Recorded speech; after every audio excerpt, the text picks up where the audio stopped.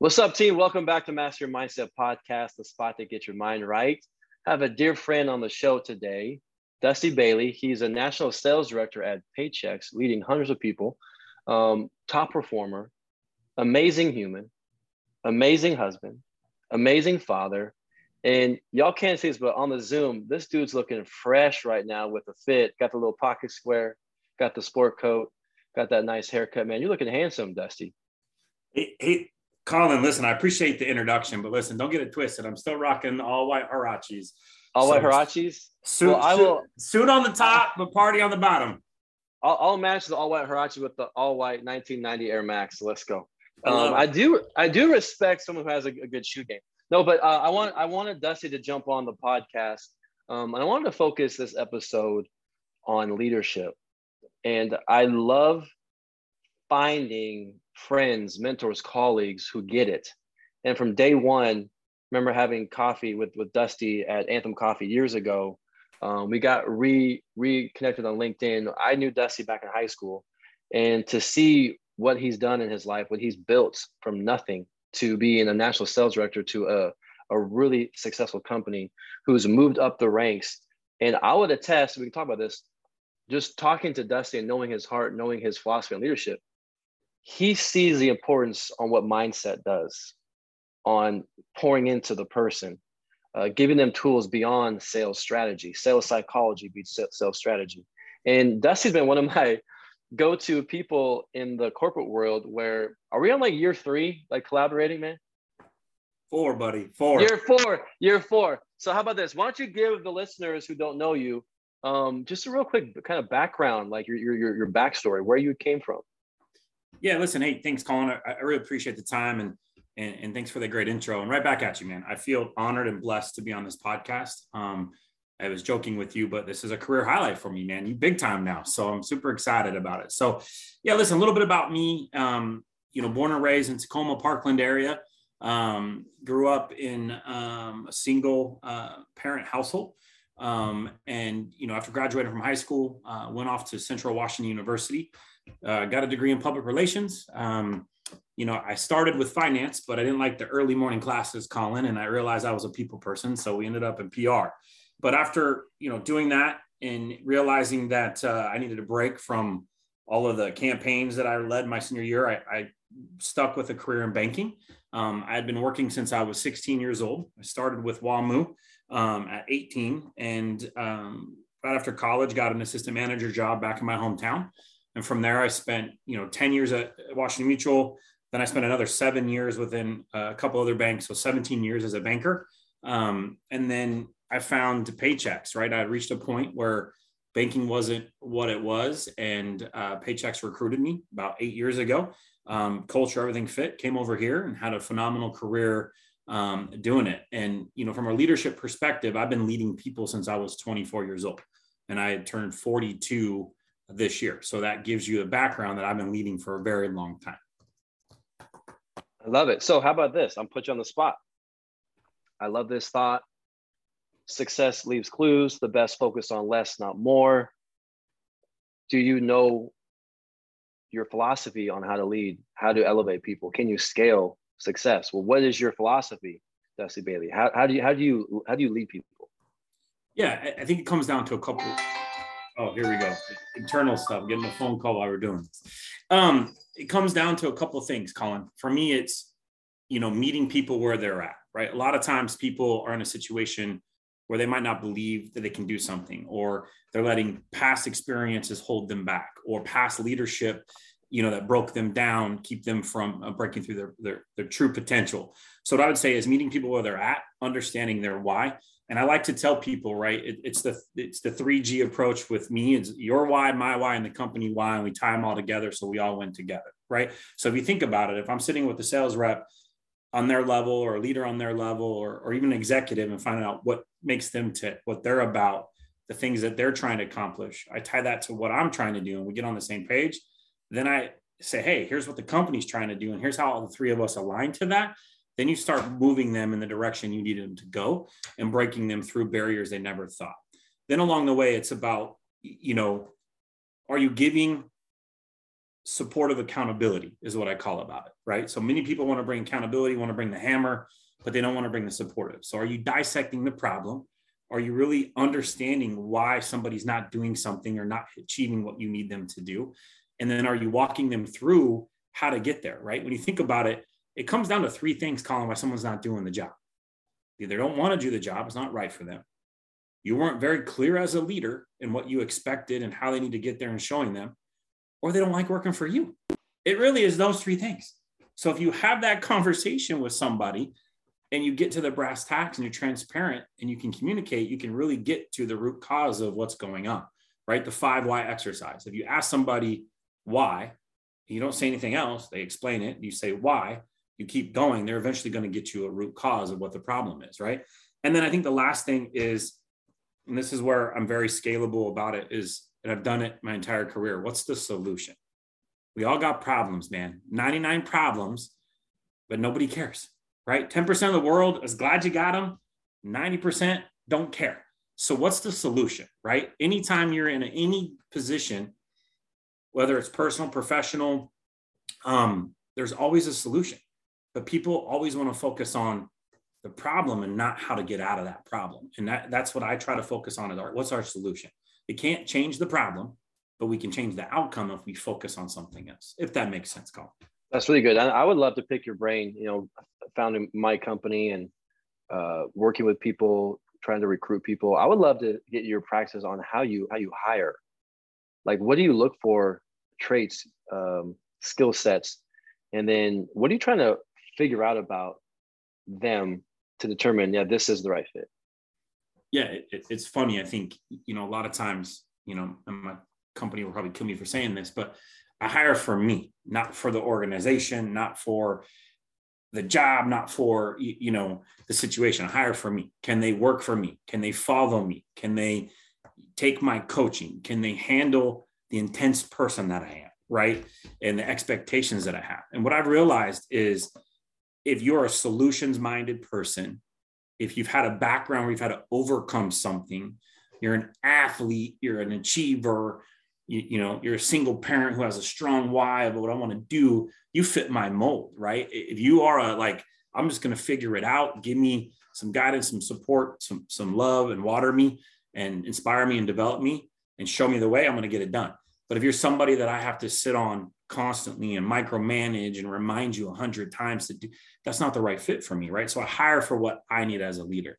Then the second thing I hire for is, can the capabilities of what we're doing link up to your needs, right? I'm never trying to put a circle in a square, right? So whatever I'm hiring for, in Paycheck's example, if you don't love small businesses, if you don't love to make money, if you don't love to be accoladed, if you don't like to work hard and hustle and grind, and if you're not trying to, sell a value solution, then you're not the right fit, right? And so I think a lot of leaders make the mistake of putting a circle into a square, right?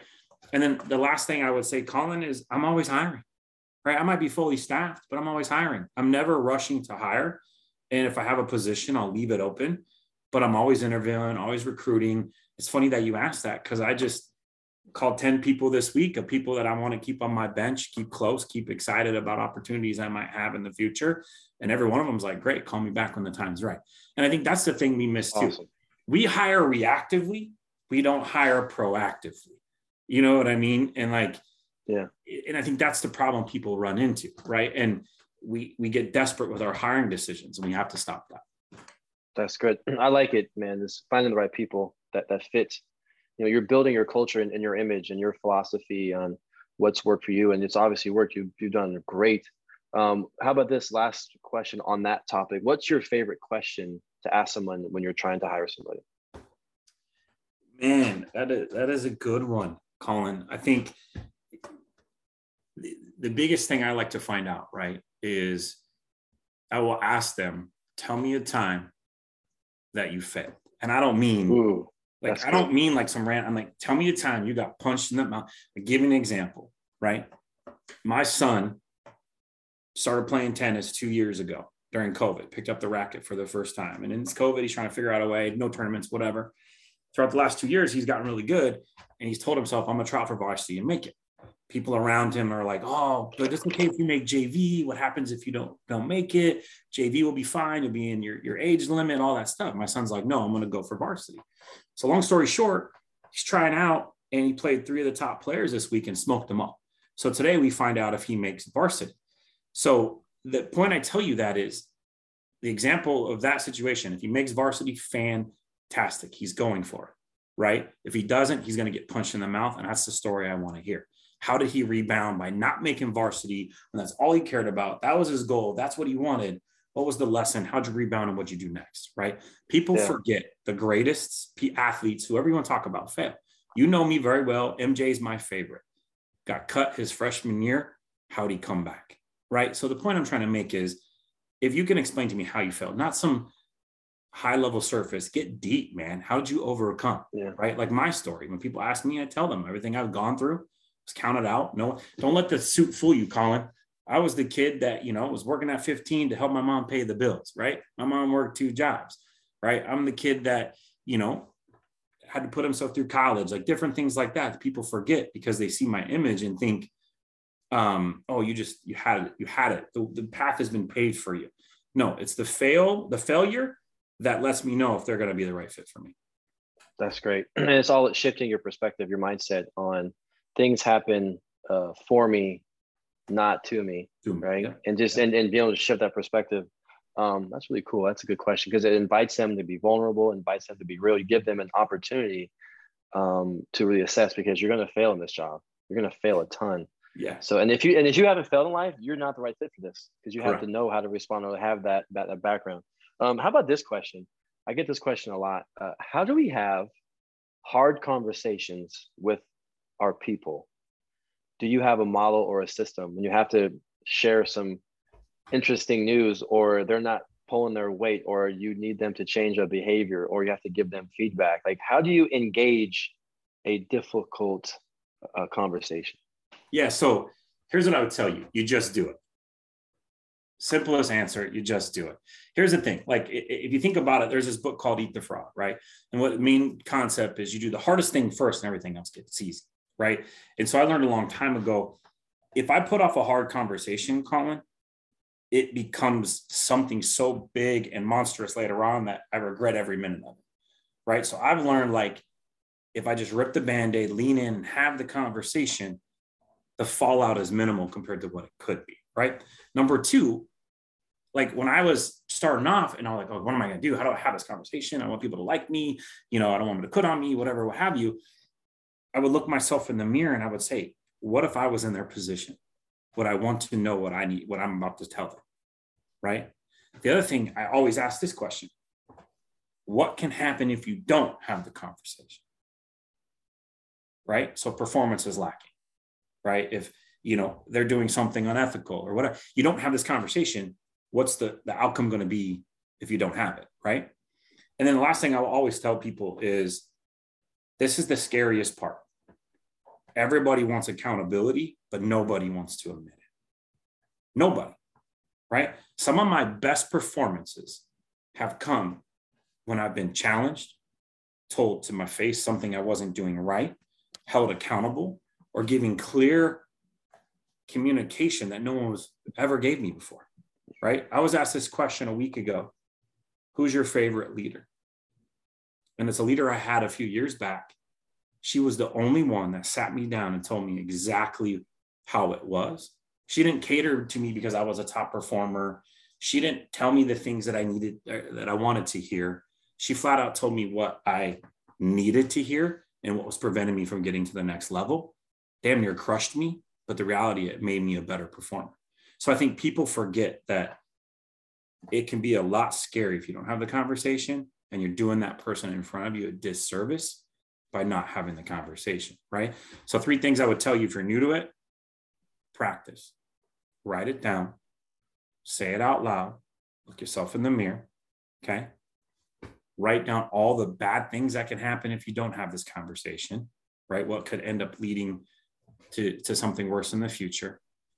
And then the last piece is ask yourself in the mirror, if it was flipped, would I want to know this? And would I want to have someone have the conversation with me? And that's how you get through hard conversations. But then have empathy, have understanding, not sympathy, empathy, understanding.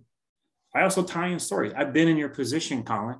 I've been written up before and it sucked. Here's how it felt. Here's what happened. Here's how I got out of it. Right? That's great. And then give them a decision. Like, I got to have this conversation one way or another. And at the end of the day, when we're done with it, you're going to feel one of two ways. And I'm going to give you time and space to get through those feelings. But at the end of the day, we're going to have to make a choice. It's either go this way or go this way. And this conversation is coming forward because of X, Y, and Z, right? 9 out of 10 times, what's crazy, and I know we're spending a lot on this topic, but it's good. The person that's scared to have a conversation, guess what? The person that you're supposed to have with already knows it's coming, already knows that they're not doing what they're supposed to do. So it's not like an aha moment. You're making it bigger than you need to make it. Yeah. Well, I wrote down a few things, but I took notes on yours. I love what you said. There are a lot of good stuff, but I feel like step number one is have you earned the right to create a safe place to have these conversations where you get to know them on a human level, and then they're not shocked when you bring this up, that you know them as a human, you know their why.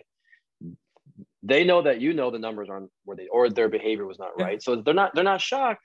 And I think the second one is clear is kind. If you're passive aggressive and like meander your way around the thing, like you're doing the person a disservice. Like your manager that gave you feedback, or your leader, like even though it was hard, like it was clear. Yep. And it came from a place of love. The third one is that those conversations, that feedback should go both ways. If they only hear from you when it's something wrong, that's a problem. Yep. Well, and Colin, I do a simple technique that anybody can do. I call it a skip level, and I go all the way down to the rep level from my level, and I ask one line question. How you doing? I don't ask anything else. How you doing? And you know what's so powerful about that question? If I put it in an email, one of three things happen. They give me a laundry list of stuff that's going wrong. They tell me I'm great, things are fantastic, or they don't respond. So I give some love to the things are fantastic. I pick up the phone to the person that has all these things going on. We talk through them. How can I help? How do we overcome? And the person that's not responding, either checked out, looking for another job, something's up. So I find out what's going on. When you do that same question, how's it going face to face, body language, tone inflection, you can understand what's happening. But to your point, if you haven't earned the right to have that hard conversation by understanding what's going on with them and knowing their background, the conversation is not going to be a good one, period, end of story. And also, this is from We Bought a Zoo. It takes 10 seconds of courage. That's all it takes. Just do it. Just have the conversation. Just initiate. Once you get started, cross that barrier, you're going to know what to do. It's going to feel natural, just moving through that fear to have that conversation. Okay, let's shift gears. And I work with a lot of companies. I talk to a lot of leaders, and I'm in these like discovery calls and trying to figure out, what their needs are, what their obstacles are. And I hear a lot of common themes, and I want to address some of them. And I know we've kind of had similar conversations or that touch these topics. And so I want to help listeners who are leaders. I hear a lot, how do I get my team motivated? Like, how do I get them bought into the mission, to the goals, to just be on fire? Like, millennials, I hate saying that, but millennials or whatever it is, Gen Z or something, like, well, it's our job to give them the resources, tools. So how do you motivate your team? Yeah, so I'm smiling while you say that, because that is a big topic, right? And 5 generations on the workforce, Colin. Okay, so mom's 75 working, Aiden, my son, he's about to be 16, be 18 in 2 years, 2 different individuals, and then you have everything in between. Right. So it comes down to a couple of things when I think about how do you motivate? Do you know what makes each of those people tick? Right. Are you really understanding what their needs are? Because the 1990s leadership where you sit behind a desk and you just tell people to go do it and they got to get it done, those are over. Right. That is coming to an end. The era of like with a stick only is coming to an end. Right. You have to be able to tie into each individual what they need, how to communicate with them appropriately, and quite frankly, tie it to what they're trying to accomplish, right? So I'll give you an example. When I came over into this virtual world, I realized really quickly that I had to communicate with different mediums. What I mean by that, face-to-face, FaceTime on my phone, text messages, WebEx Teams, Zoom, whatever. I'm even doing TikToks with some of my newer reps because that's how they're posting TikToks. And I'm like, okay, well, listen, I'm going to connect with this person by doing a business TikTok, right? Putting myself out there. But I think the other thing too is inspiration comes with vulnerability, comes with consistency, comes with transparency, right? If I'm a leader who's consistent, I'm a leader that can be vulnerable and experience what you're experiencing and lead from the front and show you I'm not afraid to get punched in the mouth, right? The same way you are. And then I can be very clear with my communication. They'll start to follow, right? The other thing I've done is I put out a daily cadence email every single day. And in that email, I give a quick review of our business. I talk about the top performers, and then I put some kind of development or motivation. I've stole your content, I've stole other people's content, but I just bring them to places where they can get something more, right?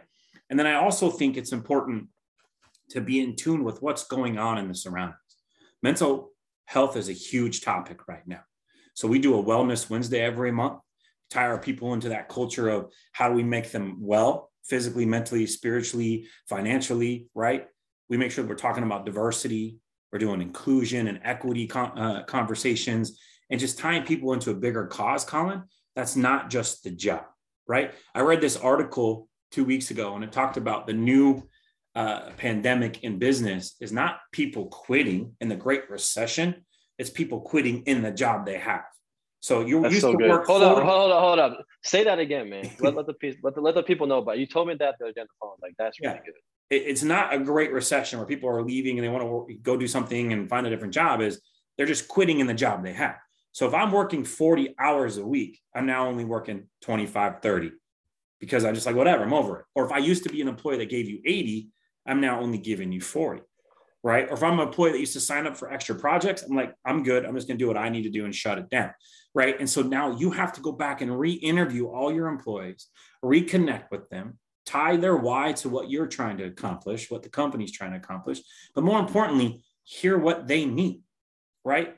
One of the things that I realized, like with my team, each of them are different. I have one leader who inspires to grow into my job. Great. So everything I do is around how to get them to that job. I have another leader that everything's around her family and going to hockey games and going to cheerleading. So how do I touch with her? How'd cheerleading go? Tell me more about hockey. Right? Hey, let's do early morning meetings so that you can have the afternoon to spend with your family, right? Those are the kind of things like you have to be in tune with what your people need, right? And then I think the last thing, Colin, is we are too quick, no matter performance or underperformance, to go right to the business, right? I had a top performer. She was a sales club award winner last year. Okay. Her numbers haven't been that great in Q1. I went back to the how are you doing conversation. She wrote me a laundry list about like, I'm so concerned, I'm behind this and that, but my dad died. Then I had a wedding. I said, time out. Picked up the phone. I said, none of that other stuff matters. Let's talk about your dad passing away. What happened? Oh my God. Tell me more. What can I do? Right. And then I ended with, I can't wait to give you a hug at sales conference. None of the conversation was about her results, Colin. Because now she's going to be inspired to come work harder for me because I heard where she was at. And I think that's the piece we miss. We always want to put results before understanding what people need. Yeah. And inspiration comes when you know what they need. Then you can go get them to do results. You can have them run through a wall for you if you understand what they need. Hey, what's up, Master Mindset listeners? Colin here, your mindset coach. I'm so excited. You can order my new book, Quiet Mind and Quiet Mind for Kids, right now on Amazon. Get the tools and strategies and tactics that I haven't shared on this podcast. So you get a mental emotional toolkit to lower nerves and increase unshakable confidence to perform at your best. I got Quiet Mind, which is for teens and adults, and Quiet Mind for Kids, which is for the youngsters and parents. Our kids need tools today to be their best. So go to Amazon right now and get your copy. Well, and you said the first thing you open your mouth is to meet them where they are. Yes. And that takes empathy. It takes curiosity. It takes caring. And I get so frustrated when I hear leaders, oh, the people today, this generation, blah, blah, blah, blah, blah. Like, man, you need to evolve. The worst thing you can say is this is how we've always done it. You're stuck in, like I said, 1997. It's not 1997. So meet them where they are and stop blaming them and look at yourself in the mirror. You need to evolve as a leader. Yeah. Right? Colin, are you still with me? Yeah, I got you. Okay, Zoom was freezing. You're so right with that. And it's more to like, I have reps hunt me down for a $5 Starbucks or $25 Grubhub more than they do audit their sales at the end of the month for a commission check. It's not necessarily the money that does it for them or the title. It's about, are they being developed? Are they given opportunity to grow? I think the other thing people are afraid of, they hold on to their talent. So when I interview people on the front end, I'm saying, it's my job in 12 months to move you into another role. So we're going to do everything you can to be a superstar here. Then we're going to find you another job at Paychex, right? And if they end up staying in the role because they love the role, fantastic. But if we hold our talent, it's your job as a leader to keep finding new talent and moving your talent into other parts of your organization to make the company better. If you don't think like that, you shouldn't be in a leadership role, right? Because your job is to make people better, just like a coach. A coach doesn't get into the job for the money, the trophies, the accolades. All that stuff's great, but they get in it to change young men and women's lives. You don't get into coaching because I'm going to make $1 million today. I didn't start coaching at the Y because they're going to pay me all this money. I coached at the Y to watch these little kids who are afraid to play basketball at the start of the season, at the end of the season, tell me that they're going to now be basketball players, right? Mm-hmm. Changing people's lives. And that's what leadership is about too. And people forget that.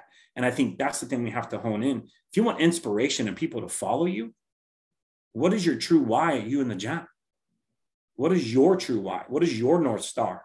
Ask yourself that. And if it's not about leading people, making people better, then you shouldn't be a leader. And no one's ever going to be inspiration to follow you. And the last thing is, I know you want to say something, Colin, but here's the last thing I'll tell you is I get more likes and follows on my LinkedIn when I do bucket challenge, dress up as Santa, right? Dress up as Frankenstein with my daughter and tie it into leadership and tie it into team than I do by posting results, posting articles, things like that. So again, what's your human side as a leader to get your people to want to follow you? What kind of dinner conversation are you creating? Are you sitting down with, your spouse at the table, or are your people sitting down with their significant other, their friend, their family, their colleague, and talking good things about you at the dinner table? Or are they complaining about you at the dinner table? Ask yourself that as a leader.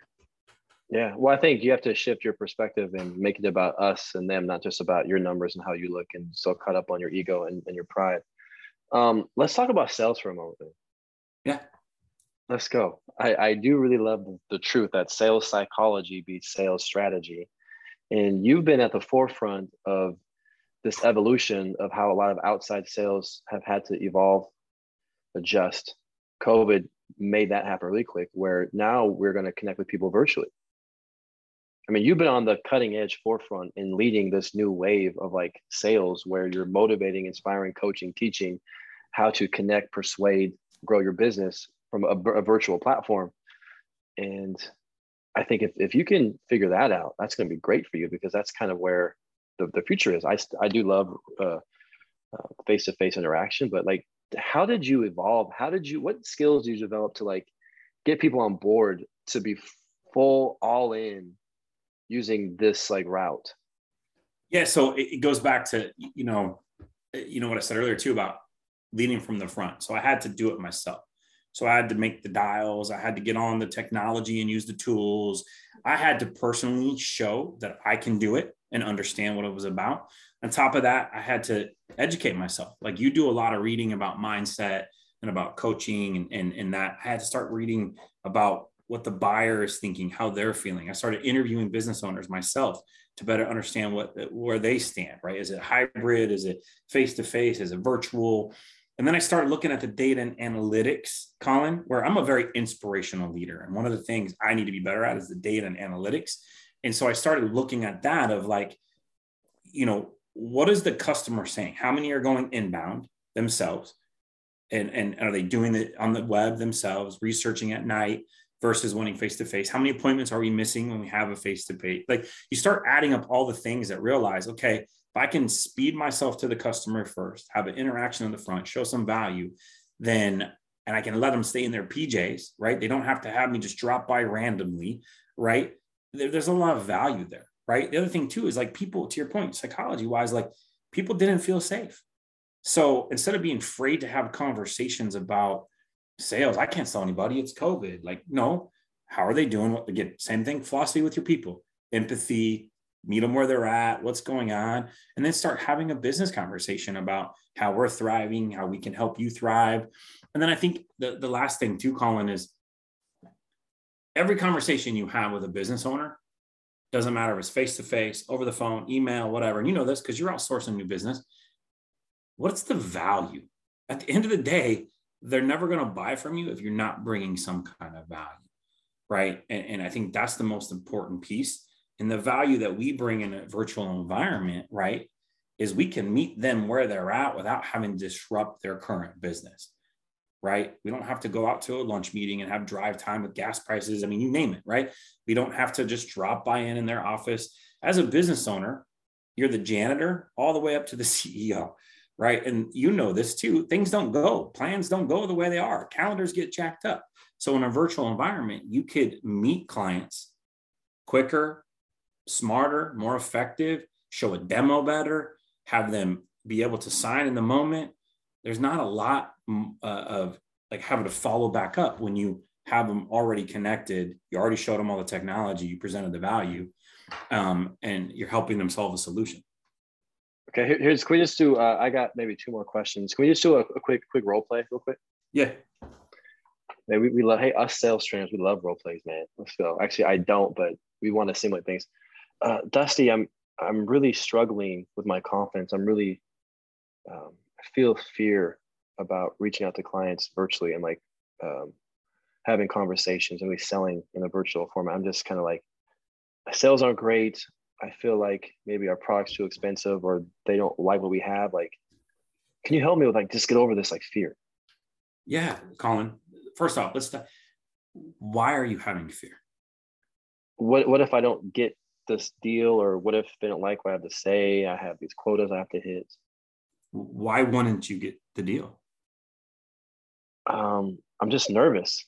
I feel weird. I feel awkward, like talking. I just feel like they don't have time for me, or they don't want to like talk to me. So where does that come from? Why is that happening? Is there experience in the past, like maybe a face-to-face interaction where the door got slammed on you? Well, no, I haven't had a lot of success these first few months, like getting like these connections and like selling. Okay. So a couple of things when you're looking from a virtual environment. Number one, what's the worst that's going to happen? They're going to hang up on you. Mm-hmm. Is that going to hurt? Is that going to hurt you? Fair. Is that going to hurt you? Kill you? Any of that? No. Okay. So that's the worst that's going to happen. They're going to hang up on you. Second thing, let's talk a little bit about, you're an athlete, right? You played 2 sports, Division I college. Okay. When you first started playing, were you just superstar at baseball and football when you first walked on the field? You're asking the wrong person. I started week 5 in football. My first at bat was a base hit in baseball, but my point is, no. Colin, so in the role play, anything, okay, yeah. Let me ask you this then. Yeah. As a parent, when you had your first child, were you amazing out the gate or did you make mistakes? No, yeah, I made mistakes. Okay, so let's tie this into the job, right? So anything you've ever done in your personal life has taken time to get there. You're telling me you're 3 months in the job, you're not having results, okay? But nothing we ever want is instant gratification, right? You have to put in the work. The other thing, let me ask you, Colin, are you hitting the metrics that are needed, right? The daily metrics that we laid out. Let's talk through that, okay? Also, before every call, what are you telling yourself? If you're telling yourself you're not going to win, you're not going to win. If you're telling yourself that you're not going to get a sale, you're not going to get a sale. And then the last thing, when you call this person, are you talking to them like they're your grandmother and having a conversation about what you do? Can they feel the liveliness in your voice, how much you love the job and what you're excited about? Or are you having this like tense conversation where they can, believe it or not, people can feel it over the phone. So a lot of this is coming down to you are personally blocking yourself mentally by either past experiences, stories you're telling yourself, or you're just afraid of something that hasn't happened yet, right? You're afraid of quota and you haven't been written up. You're afraid of quota and you haven't been fired. Like you're afraid of stuff that hasn't happened yet. So let's go back and let's break it down. Yeah. On just conversational techniques. Let's talk through how we're going to have these conversations. Let's talk about word tracks, what you're going to say. More importantly, let's make sure we're hitting the activity metrics, because what I will tell you in any sales job, activity breeds result. You can never close something you can't see. So if you're not making the effort on the front end of filling your funnel with the activity, you're never going to close. And that would be kind of the coaching I would do. You threw me off track with you superstar out day one. Out of birth, you were hitting home runs. My point That's not true. No, but my year 2 was horrible. So that sophomore slump. That was but here's what I'm saying. I want leaders to start thinking about, if you don't have a strategy to help people cope with stress, worry, doubt, fear, like, you're not leading people. Correct. If you don't have the empathy to give them tools or a strategy to help them move through the fear, instead of just do it, just pick up the phone. Like, no, you have to give them some tactical strategies.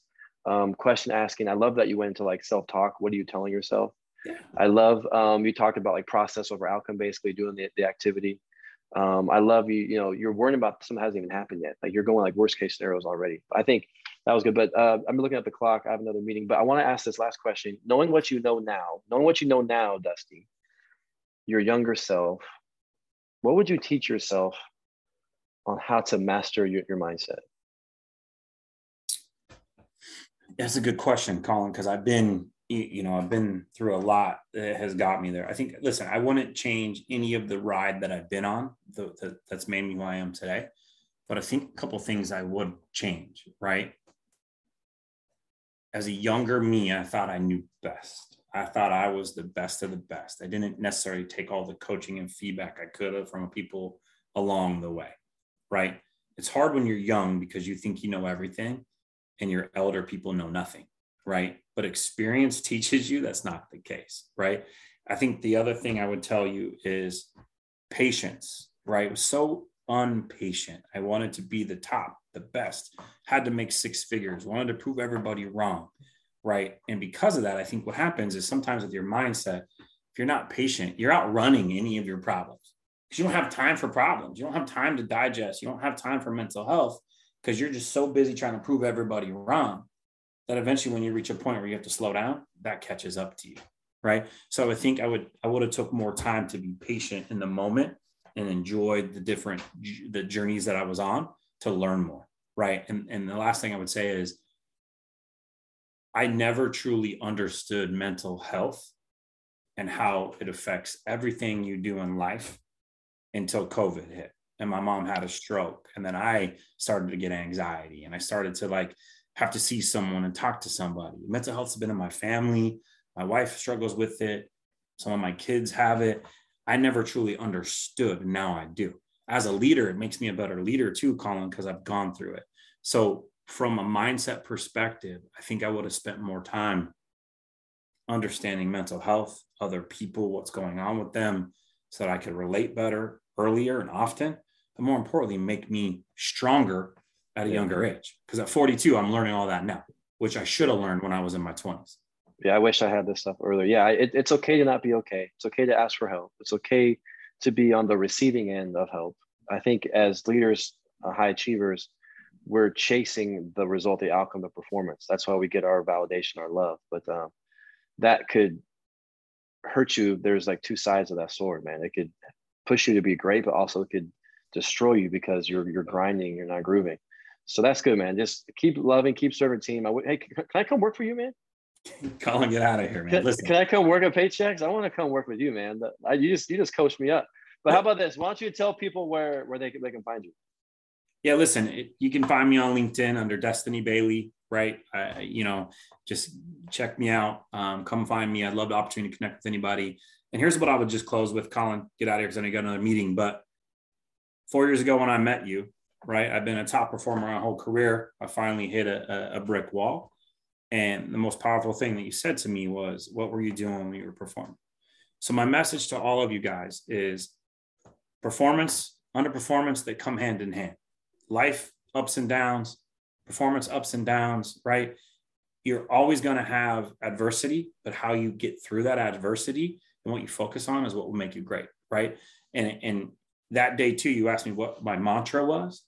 And from that day forward, it's been AFW, always find a way, right? And so what I would tell everybody on this call, find your way, whatever that is. You can overcome, you can get through, and you can persevere as long as you believe. That would what I would say. And don't forget to train that mind. Good stuff, man. Love you, dude. I know we're just getting started. We're just getting started, man. The best is ahead. So super fun. We end every show with this truth, Dusty. The body has limits, but the mind is limitless. Before history is written, it's played. Before it's frozen in time, it's fought one shift at a time. Before it's etched in silver, it's carved in ice. What happens next will last forever. The Stanley Cup Final on ABC and ESPN Plus begins Saturday.